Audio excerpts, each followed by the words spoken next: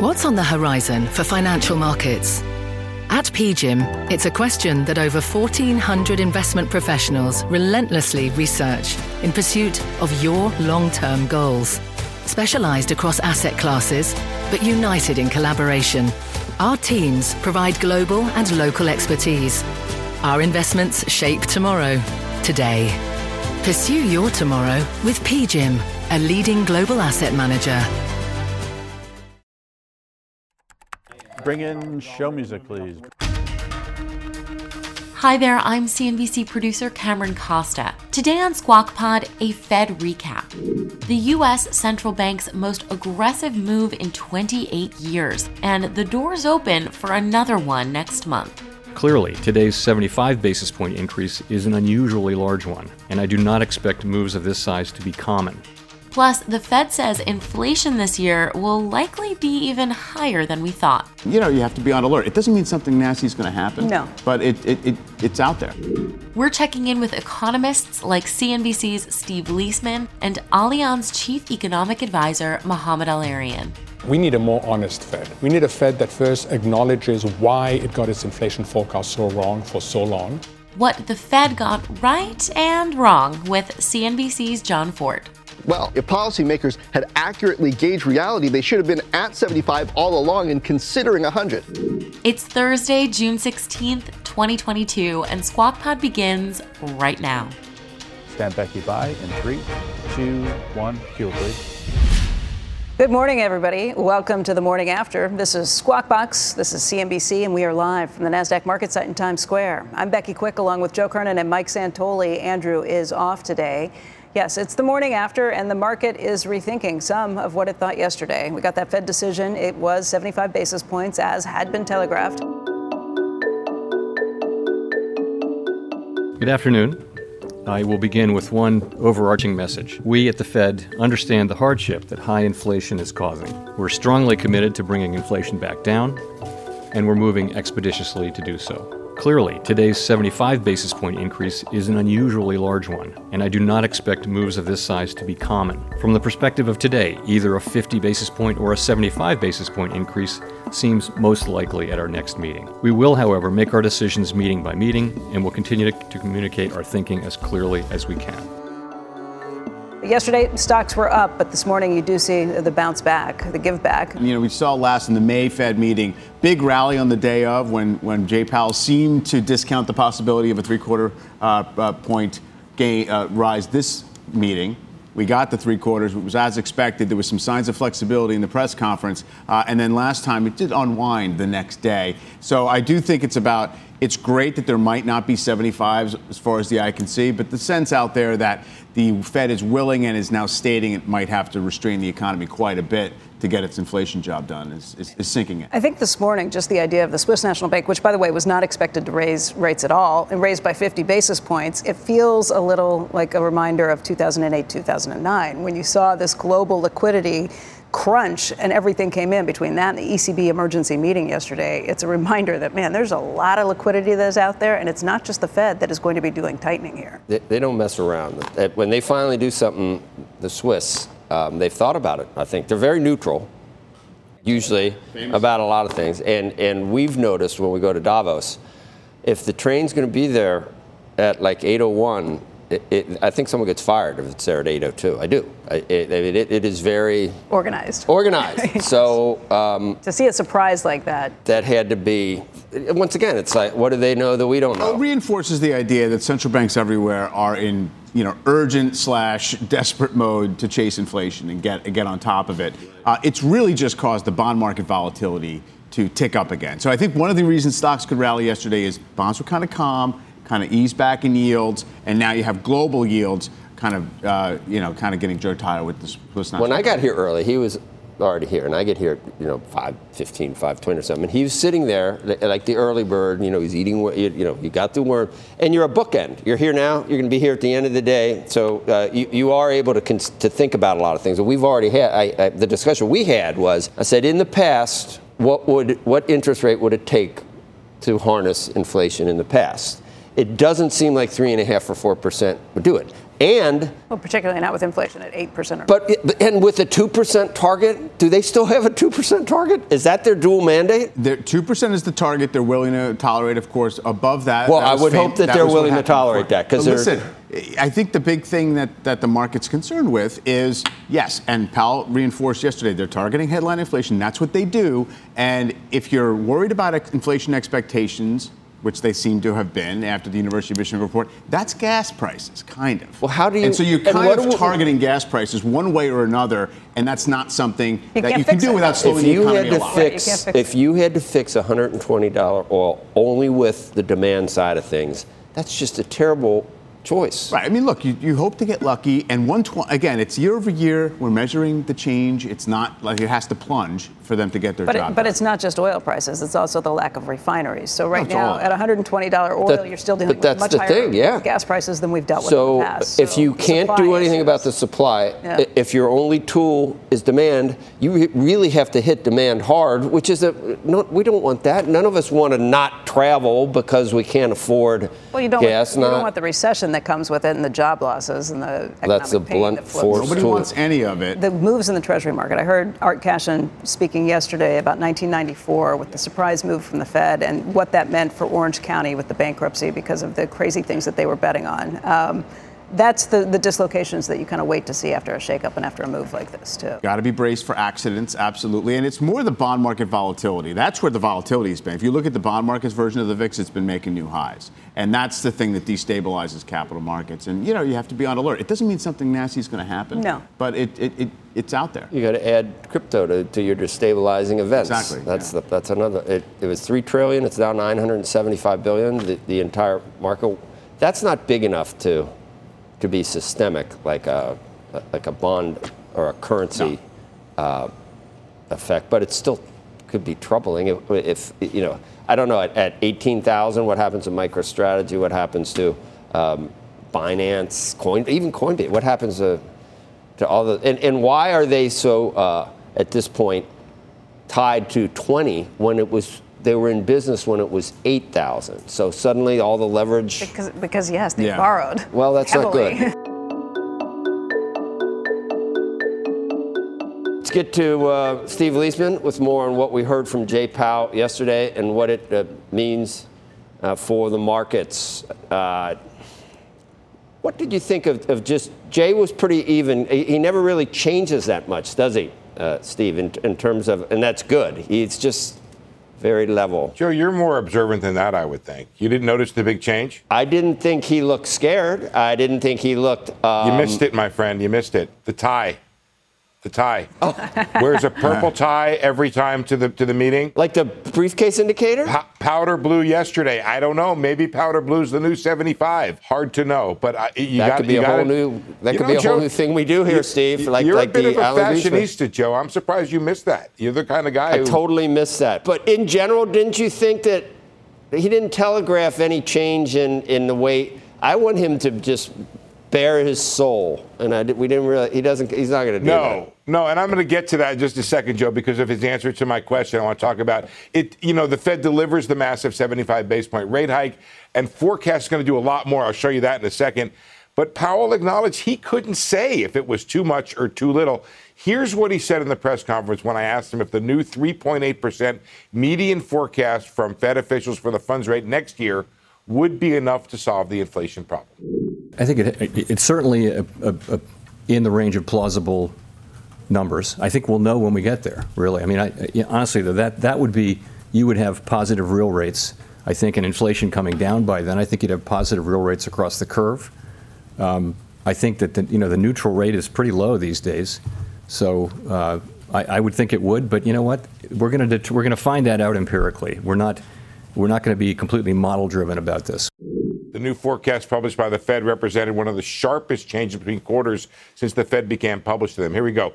3.4 for this year, it was 1.9. 3.8 for next year, it was 2.8. And then you see he's got their own cuts built in because they're going to solve that inflation problem. So they say long run remains unchanged or just a little bit higher at 2.5%. Powell said a soft landing had gotten harder now, but that it was not the Fed's intention to induce a recession and held out some hope one could be avoided. As for the next meeting, 50 or 75. He said it could go either way. We just have to wait for the numbers, especially the inflation numbers. But this morning, Joe, the market trading with a 78% probability of a 75 basis point rate hike. We would like, and did you hear Judy Shelton throw you just a huge compliment yesterday, Steve? Were you watching when she said that? I didn't. I didn't know. That was nice, but. What did she say? She just said that kudos to Steve Leisman for asking the most important question, which everything's been based on, really, since you asked that question, whether now we know that wasn't the right answer. May I just quickly remark, Joe? Was the right question just not the right answer? Can I remark it was the dumbest, simplest, most obvious question I have ever asked at a press conference in 20 years. It's like, I guess, when you have an easy target, just try to step back and not miss it. I'm gonna get deep in the weeds, and so her piece today in the Journal, her op-ed piece, is that we don't need artificially high or low rates. We need real rates. We need real rates for price discovery, and we need to get there. How do you what is the real rate when we can't control energy prices? I don't believe it's really not 8%. The wage price underlying inflation rate is probably nowhere near that. So it's skewed by that, and we really can't control. The Fed can't control the supply side. Yeah, I want to add to that interesting conversation you guys were having just before I came on here, which was this notion that Mike was bringing up, and you guys were all talking about that, and you were, Joe, that the Fed can't control oil prices, and yet it has to set policy to the oil price. Just to add to that, the thing that Powell pointed out was that gas prices set inflation expectations, and the Fed is very worried about inflation expectations. So that's the complicating factor.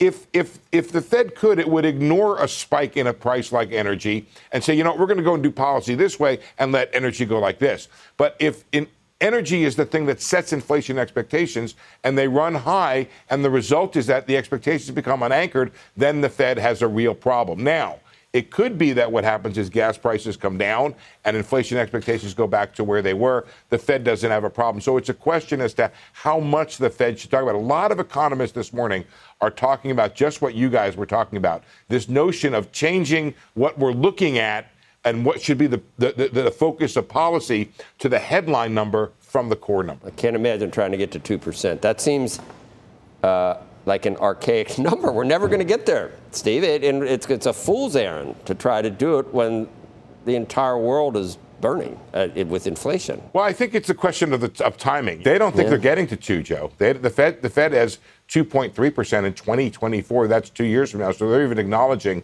they can't accomplish their own stated goal over the 2-year period. Steve, thank you. Next up on Squawk Pod, tracking moves from central banks around the world. The concerted effort to curb the damage that's been done, with Allianz Chief Economic Advisor Mohamed El-Erian. This is the Great Awakening of central banks to the fact that they are way behind on inflation. Words are not enough. Actions are needed. This episode is brought to you by AARP. 10 years from today, Lisa Schneider will trade in her office job to become the leader of a pack of dogs. As the owner of her own dog rescue, that is. A second act made possible by the reskilling courses Lisa's taking now with AARP to help make sure her income lives as long as she does. And she can finally run with the big dogs. And the small dogs, who just think they're big dogs. That's why the younger you are, the more you need AARP. Learn more at aarp.org/skills. Electricity, a big idea that's inspired countless new ones. From powering the light bulb to virtually powering our entire lives. 30 years ago, State Street launched the SPDR S&P 500 ETF, SPY. A big idea that inspired the world to invest differently, and still does. What can you do with SPY? Before investing, consider the fund's investment objectives, risks, charges, and expenses. Visit ssga.com for a prospectus containing this and other information. Read it carefully before investing. SPY is subject to risks similar to those of stocks. All ETFs are subject to risk, including possible loss of principal. Alps Distributors, Inc. Distributor. You're listening to Squawk Pod. Good morning and welcome back to Squawk Box here on CNBC, live from the NASDAQ market site in Times Square. I'm Mike Santoli along with Becky Quick and Joe Kernan. Andrew is off today. Mohamed El-Erian, Allianz and Gramercy Advisor and Queens College, Cambridge President, joins us here. Great to see you. Good morning, Mike. Good to have you here. So much being thrown together all at once in a short period of time. It's always been the case for months now that the path to a potential soft landing was always going to be narrow, in doubt, bumpy. Seems more so, but there seems a Fed acknowledgement there that, or an assessment of what price might have to be paid for this fight against inflation. What's your reaction to how Powell presented things yesterday? And of course, we have other central banks chasing inflation the same way. Yeah, I mean, this is the great awakening. The great awakening of central banks to the fact that they are way behind on inflation. Words are not enough. Actions are needed. And whether it's a 75 basis points yesterday or whether today the Swiss National Bank, which is more significant, I know that sounds strange, but that is more significant than what happened last night. That is an illustration of that. Why is it more significant? Because the Swiss National Bank always fights a strong currency. For it to get ahead of the ECB and hike not 25 but 50 shows you that we are in the midst of a secular regime change. And this is going to be fundamental to the economy and to markets. Historically, the SNB is more aligned with what the U.S. Fed does, what the ECB does. What the ECB does. And so this is to align with us is different then. Correct. And to get ahead of the ECB is significant. Because they think the ECB is wrong, or because they're fighting inflation, they need a stronger currency to help their people along the way with this. They've got to try and shut this down. So both, because I think the ECB is slow because of so-called fragmentation. The ECB is worried about Italian spreads. It's worried about the fact that it's making monetary policy for very diverse. That's A. And B, no one wants a weak currency. They look at Japan, they look at the United Kingdom. They don't want to be there. Yeah, once again illustrating how difficult the whole experiment in Europe is with different economies with the same. I mean, it's crazy. Can they ever get it right?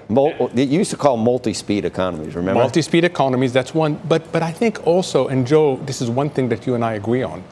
It's about time we exit this artificial world of predictable massive liquidity injections where everybody gets used to zero interest rates, where we do silly things, whether it's investing in parts of the market we shouldn't be investing or investing in the economy in ways that don't make sense, zombie companies, etc. We are exiting that regime, and it's going to be bumpy. Well, and it's going to be painful then, because we have tried to minimize the pain for, 13 years. We didn't, pain from the financial crisis, the pandemic, everything. Is there a day of reckoning? It's now? Yes, 8.6% inflation is the day of reckoning. You cannot ignore 8.6% inflation. Mohammed, there's a way of presenting things, and maybe Powell nodded in this direction a couple of times, which is financial conditions have tightened a lot. Yes, it hasn't just been words, but their words for the last 6 or 7 months have gotten, mortgage rates up where they are right now. We saw the effect on new home sales, credit spreads, and things like that.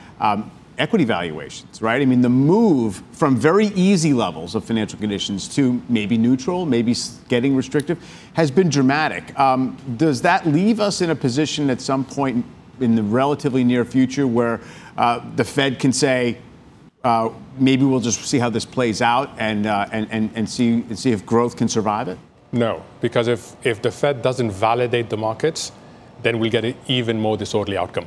Mike, there's 3 tests. 1, have financial conditions tightened? Yes, they have. 2, have they tightened in an orderly fashion or somewhat of a disorderly fashion? We're more towards a somewhat of a disorderly, not completely disorderly. But 3, has the Fed been leading the process or lagging the process? And the Fed has been lagging the process. And as long as the Fed lags the process, it's going to be problematic for markets. We were talking earlier about this, and it's been a complicated discussion since the meeting, which is the fact that Powell is leaning quite a bit, it seems, on the inflation expectations factor, and especially from the University of Michigan. So consumer inflation expectations, which is essentially a proxy for gas prices. I mean, if you strip it down. At the same time, he talked about how you have to focus on headline inflation, not core, meaning that's mostly also gas prices. Other commodities, by the way, well off their highs for the most part. It's really energy that's driving things. That seems to be a little bit of a trap potentially, right? Because they can do what they can to suppress demand across the economy, but if gasoline and energy remain stubborn, they're going to over-tighten at some point? Yeah, but first he has no choice. You and I can talk about the refinement of core PCE and everything else, but when inflation is this high, it is headline that matters because people's expectations are influenced by headline. And if headline stays high, I not only come to see you as my boss and say, compensate me for past inflation, I say also compensate me for future inflation. So that's why his focus has changed. Is it a trap? Look, they are so far away from the first best. They've let the first best go through their fingers. They had it last year. They didn't respond. And now whatever they do, they're deep in the world of second and third best. What are the chances that the Fed gets a little bit lucky here? In other words, that inflation, there are some signs that maybe it can settle down a little bit. Through the summer, of course, you're going to get maybe another 50, 75 for sure in July. But beyond that, are you seeing inklings of that at all? So I worry that if we see it, we'll see it for the wrong reason. We are getting consistent signals that this economy is slowing, that affordability is eating into demand. And if that continues, it will tamper inflation, but for the wrong reasons. We'll then end up with another problem, which is dealing with a recession. My hope, my great hope, and I don't think it's going to materialize, my great hope is that somehow the Fed can buy enough time without inflation expectations get out of control. But now all of us are going to be talking about 5 to 10 year Michigan surveys, which we've never talked about before. Right, especially when you look at the market-based measures where they look a little bit less worrisome. Right, but the other one went up to 3.3%. That is a very high number if you're covering 5 to 10 years. So Senator Portman was just saying the number one complaint he hears from his constituents is about high gas prices, and number two, food prices. And people are feeling it when they feel those things, when they see those things. I mean, that catches them every day. Because demand is inelastic, what does it mean is that we continue buying even though prices are high.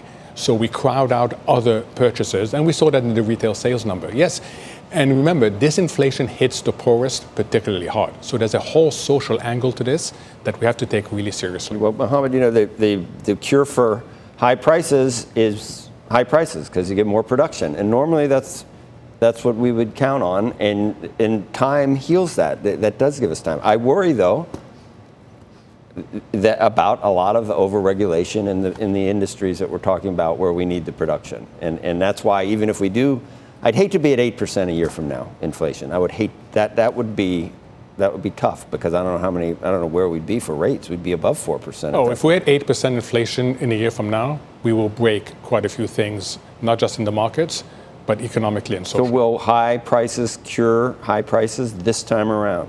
So high prices always cure high prices via destroying demand, right? And you'll see it in commodities. But that's not how you want to solve this issue. That's what's called a really hard landing. When the supply comes up, people say, hey, look what I can get for copper. I'm going to go start another mine. But takes time. It does take time. The Fed officials have consistently said we're operating from a position of strength. The economy had momentum coming into this year. Consumer balance sheets look okay. Corporate balance sheets look fine. You don't see the excesses having built up. That may be true, but it also is what they would say if maybe it weren't as true, I would imagine. And you have this idea that the Fed is targeting job openings as if you can essentially eliminate jobs that nobody is holding. And that's not going to sacrifice people who hold jobs. Now, in the numbers yesterday, they did acknowledge that maybe they expect unemployment rate to drift higher. Can we take any comfort in the fact that on a nominal basis, the economy did have a fair bit of momentum? So the economy does have momentum. The labor market is strong. I just wish there was high labor force participation. But Mike, you're pointing to something more fundamental. We need a more honest Fed. We need a Fed that first acknowledges why it got its inflation forecast so wrong for so long. The ECB has, the Fed hasn't. To this day, the Fed hasn't explained what went wrong in their forecast. And until it does so, it's not going to regain inflation credibility. And second, it has to be honest. A lot of people criticize the Bank of England for being honest, but that's what you need. It's an apolitical institution full of technocrats that have to be honest with the American people. Otherwise, you're going to mislead people, and then you're going to get a really negative reaction. Well, we'll see if we get that. We have 6 weeks or so till the next meeting, and a lot of talk before then. Mohammed, great to see you. Thank you. Thanks for having me. Tease will be next. So now you're caught up on what the Fed decided and some of the repercussions economists are looking out for. But was it the right decision? Both sides of that answer with CNBC anchor Jon Fortt. It's going to take a serious intervention to get this economy to sober up and take responsibility for its choices. Squawk Pod will be right back. This episode is brought to you by AARP. 10 years from today, Lisa Schneider will trade in her office job to become the leader of a pack of dogs. As the owner of her own dog rescue, that is. A second act made possible by the reskilling courses Lisa's taking now with AARP to help make sure her income lives as long as she does. And she can finally run with the big dogs. And the small dogs, who just think they're big dogs. That's why the younger you are, the more you need AARP. Learn more at aarp.org/skills.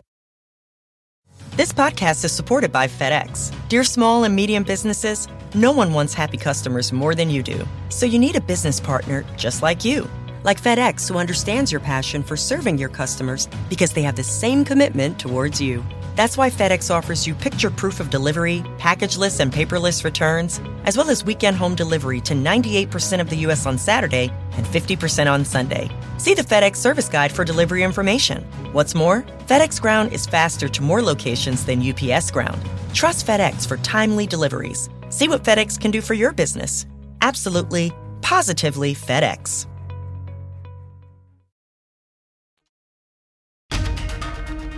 You're listening to Squawk Pod, where we're recapping the Fed meeting with Joe Kernan, Becky Quick, Mike Santoli, and a cameo from one of our other CNBC anchors, Jon Fortt.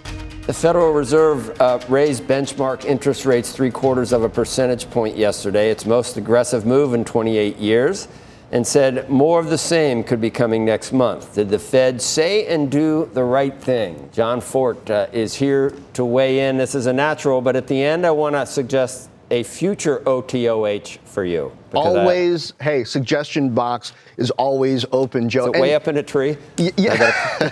Yes, 75 basis points was the right move by the Fed. And Chair Powell's tone was just right on future hikes, which is why treasuries and then stocks responded the way you'd hope yesterday anyway. Reining in an overheated economy is like disciplining an unruly teenager who's sneaking out, partying, and buying crypto on margin. You've got to apply consequences that make their risky behavior more costly and lay down the law, but you can't go so over the top that you crush their confidence and send them into a depression or a steep recession. And look, 0.5 percentage point, 50 basis points sounded reasonable until we heard about that 8.6% inflation rager they threw at the House in May. Way too many items getting way too high. Just totally unacceptable. You turn your back 1 minute, they think they can act out like Venezuela. But the important part, beyond the hike itself, is the message is getting across. Mortgage rates shot up to 6.28% on the 30-year fixed in anticipation of this move. Refinance activity has fallen off quickly, and home builder sentiment fell for the 6th straight month to the lowest level in 2 years. Crypto's cooling.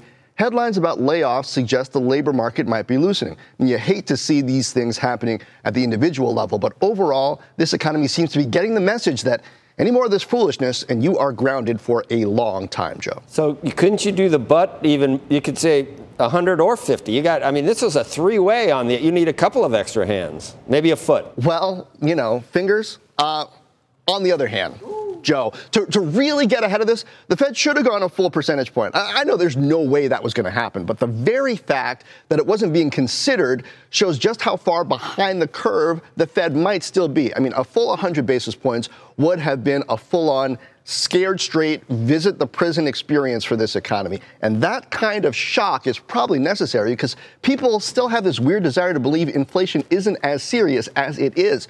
Remember all the people crowing last month that we'd already seen the peak? It apparently took the 8.6% reading before the Fed would seriously consider 75 basis points. Well, if policymakers had accurately gauged reality, they should have been at 75 all along and considering 100. I know nobody wants to bring the hammer down too hard and break the economy's stride. Fine. But let's remember how spoiled things have gotten on too much easy money and idle time. Too many people have been rolling over their consumer debt rather than rolling up their sleeves and getting back to work. And it's going to take a serious intervention to get this economy to sober up and take responsibility for its choices. Your mother and I won't always be here to bail you out. Time to step up. So 100 basis points. Did I lose the metaphor? No, this is we've obviously, anyone interested in the markets and in business, that's the main thing we're talking about, John, and it's all about the Fed. Kind of wish the Fed wasn't such a big part of our life, but this is a great discussion. I know, but it's tough. What tool do they have? Let's kill the economy. That's how we're going to fight inflation. That's like counterintuitive that's a good thing to do. My suggestion, and today the U.S. Open starts, Phil Mickelson is there, John. My suggestion is is it okay? Is it terrible? Is it immoral?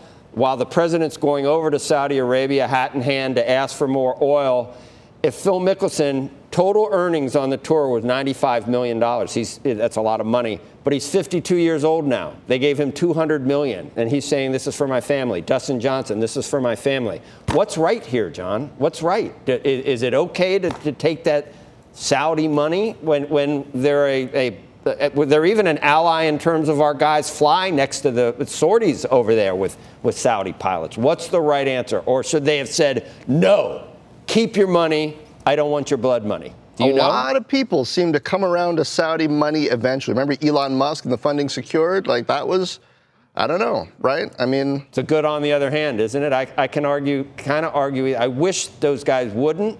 But then again, if you were 52 and you could get a lump sum, $200 million, are you supposed to say no on principle? I'm going to think about it, Joe. Will you think about it? Yeah. How long is, and we'll know the winner of the Open by next week, too. All right. Could be Phil. Think about that. That'd be unbelievable. Probably not, though. I think he's got too many things going on, too many questions getting thrown at him. Thank you, Don Ford. Is that water or coffee? Tea. Or gin? It's one of each. That's the podcast for today. Thank you for listening. Squawk Box is hosted by Joe Kernan, Becky Quick, and Andrew Ross Sorkin weekday mornings on CNBC at 6 a.m. Eastern. To get the smartest takes and analysis from our TV show right into your ears, follow Squawk Pod wherever you get your podcasts. We'll meet you back here tomorrow. We are clear. Thanks, guys.